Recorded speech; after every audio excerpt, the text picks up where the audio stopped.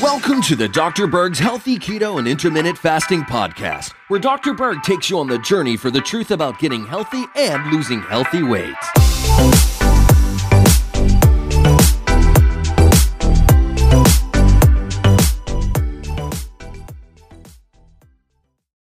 Hey guys, I'm back. In this video, we're going to talk about something called GERD, gastroesophageal reflux disease. I've done other videos on this. I guess this would be part 3. And the reason why I wanted to do this video is because I had several people on my show bring this up. They were doing the usual things. It wasn't working. So I guess this would be a part 3 just to help people that have tried the usual things and it's not working. Okay, first thing, what is it? What is GERD? It's a situation where you have acid that's going the wrong way. It's going up into this little tube right here from the stomach into your esophagus. Okay, so it should be staying down there, but it's going up through the little valve here. So it's really a problem with this valve. The valve is not staying shut. Now, it'd be nice if we can just call a plumber and get the valve replaced and problem solved. But the usual thing that's causing this is that there's not enough acid in the stomach. Here you are, you have GERD and you have this acid reflux. You're thinking, wow, I have too much acid. It makes sense. That's logical. But in reality, if there's not enough acid in that stomach, this valve, which has sensors, will pick that up and it won't close properly. So it's kind of an open valve. If the stomach is between 1 and 3, which is very strong, this valve stays shut. That's how it works. Now, there could be other causes as well. There could be a situation where you have a problem with your part of the nervous system called the autonomic nervous system that does control valves because your adrenals are really, really weak. That's a potential cause. But most of the time, it's just that you don't have enough of the acid and it's not strong enough. So that's what's causing this. So it's very counterintuitive because you're operating as if you have too much acid, when in fact, it's just the opposite. And this is why it's very hard to fix this problem because you're doing all the wrong things. Now, medically, what they'll tell you is, number 1, lifestyle changes, which I'm not sure exactly what they mean by that, but you have to change your lifestyle. But they don't get into specifics. Number 2, there's medication. Number 3, if that doesn't work, we can do surgery. Very low emphasis on the exact right food, so unfortunately. If you look up medically what causes this condition, it's kind of funny because they say what causes GERD is acid reflux. That's like saying the cause of hypothyroidism is low thyroid hormones. You're just describing the whole thing. You're not telling what really causes this problem. So they really don't know. Okay, risk factors, they always say that's obesity and pregnancy. Okay, doesn't really give us any good data. But if you just go about this as if you have not enough acid and you add more acid, you're going to be shocked to find out that's actually going to improve the situation greatly and maybe even resolve it. Okay? Now, I just want to touch on antacids for a second. In America alone, there's over 15 million people that are prescribed antacid medication. That's not counting all the over-the-counter antacids. So it's basically a $9.5 billion industry. Okay, so what the problem is when you take these antacids, you never cure the problem. You have to keep taking them and keep taking them and keep taking them. And the problem is there's massive side effects. There's one here for something called PPI, that's protein pump inhibitor, which has a purpose of lowering the stomach acid. But there's some slight minor complications.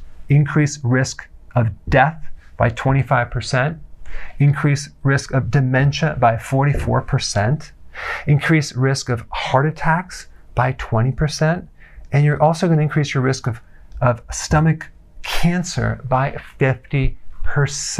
Totally insane. And people are still taking this, and this is still being prescribed. All right, so now that you know what this is, what do we do? The first thing that I would recommend is to start taking apple cider vinegar in a pill or in liquid with your meals. I would also then add something called betaine hydrochloride. It's an acidifier. It's a natural acidifier. And you take it before the meal, and you can take it in pills, like 3 or 4 or 5 or even 6 before a meal. What's going to happen is going to start building up your acids. And by the way, one of the causes of low stomach acid is low salt. because sodium chloride, the chloride helps make the hydrochloric acid.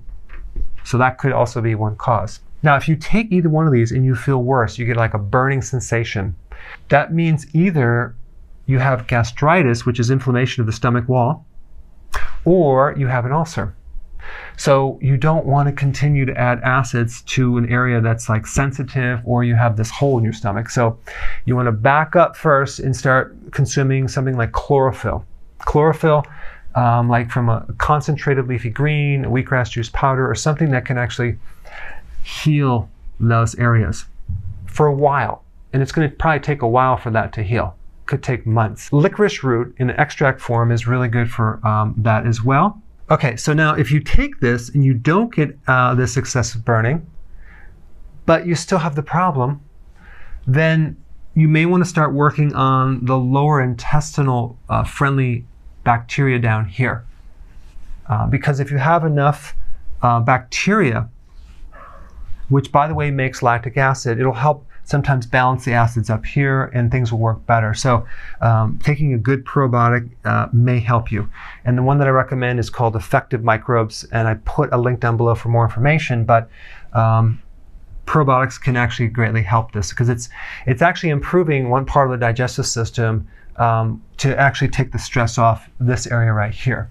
Now, one really good food for gastritis, acid reflux, or any problem with the stomach is cabbage.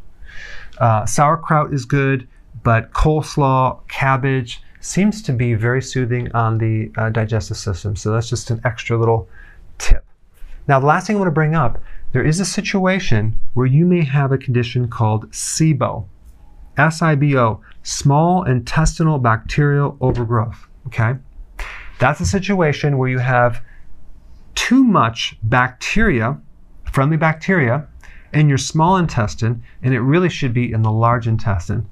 I put a link down below for more data on that. But if you have that, you're going to notice when you consume vegetables, especially in larger quantities, you're going to get a lot of bloating and gas. Okay, that would be a good indication of that because you're actually feeding those microbes. Also, if you take a probiotic, you're going to feel worse. All right, so if that's the situation, you want to follow what I'm going to recommend in the video down below, which is avoid vegetables for 1 month because the microbes consume the fiber in the vegetables and you don't want to keep feeding them because you're going to make them grow and they're already in the wrong place.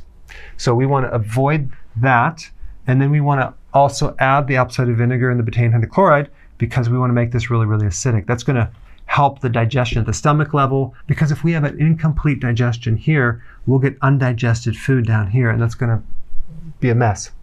Okay, so if there's a possibility you might have SIBO, we have to address it a little bit differently.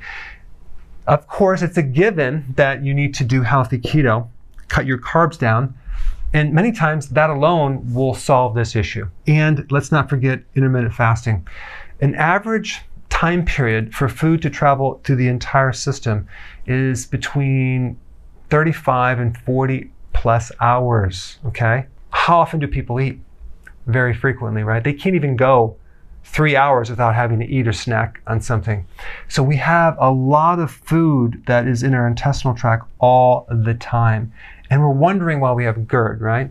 So it's very healthy to do intermittent fasting, especially for this condition, because you're allowing your digestive system to finally, for the first time, rest and calm down and not have to work so hard and actually just clean it out.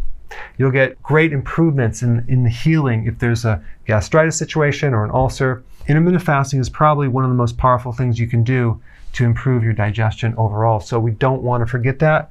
And then that'll give your system a chance to reset and heal. All right, there you have it. This is more of a complete video on what to do if you have GERD. Thanks for watching. So if you want more knowledge on how to create a healthy body, subscribe now and get daily notifications. Daily notifications, that sounds weird. Well, I'll just remind you on a daily basis. How about that? Hey guys, I just want to let you know I have my new keto course just came out. It's a mini course. It covers all the basics and how to do it correctly. You can get through this in probably 20 minutes at the very most. So if you're interested, click the link below and get signed up now.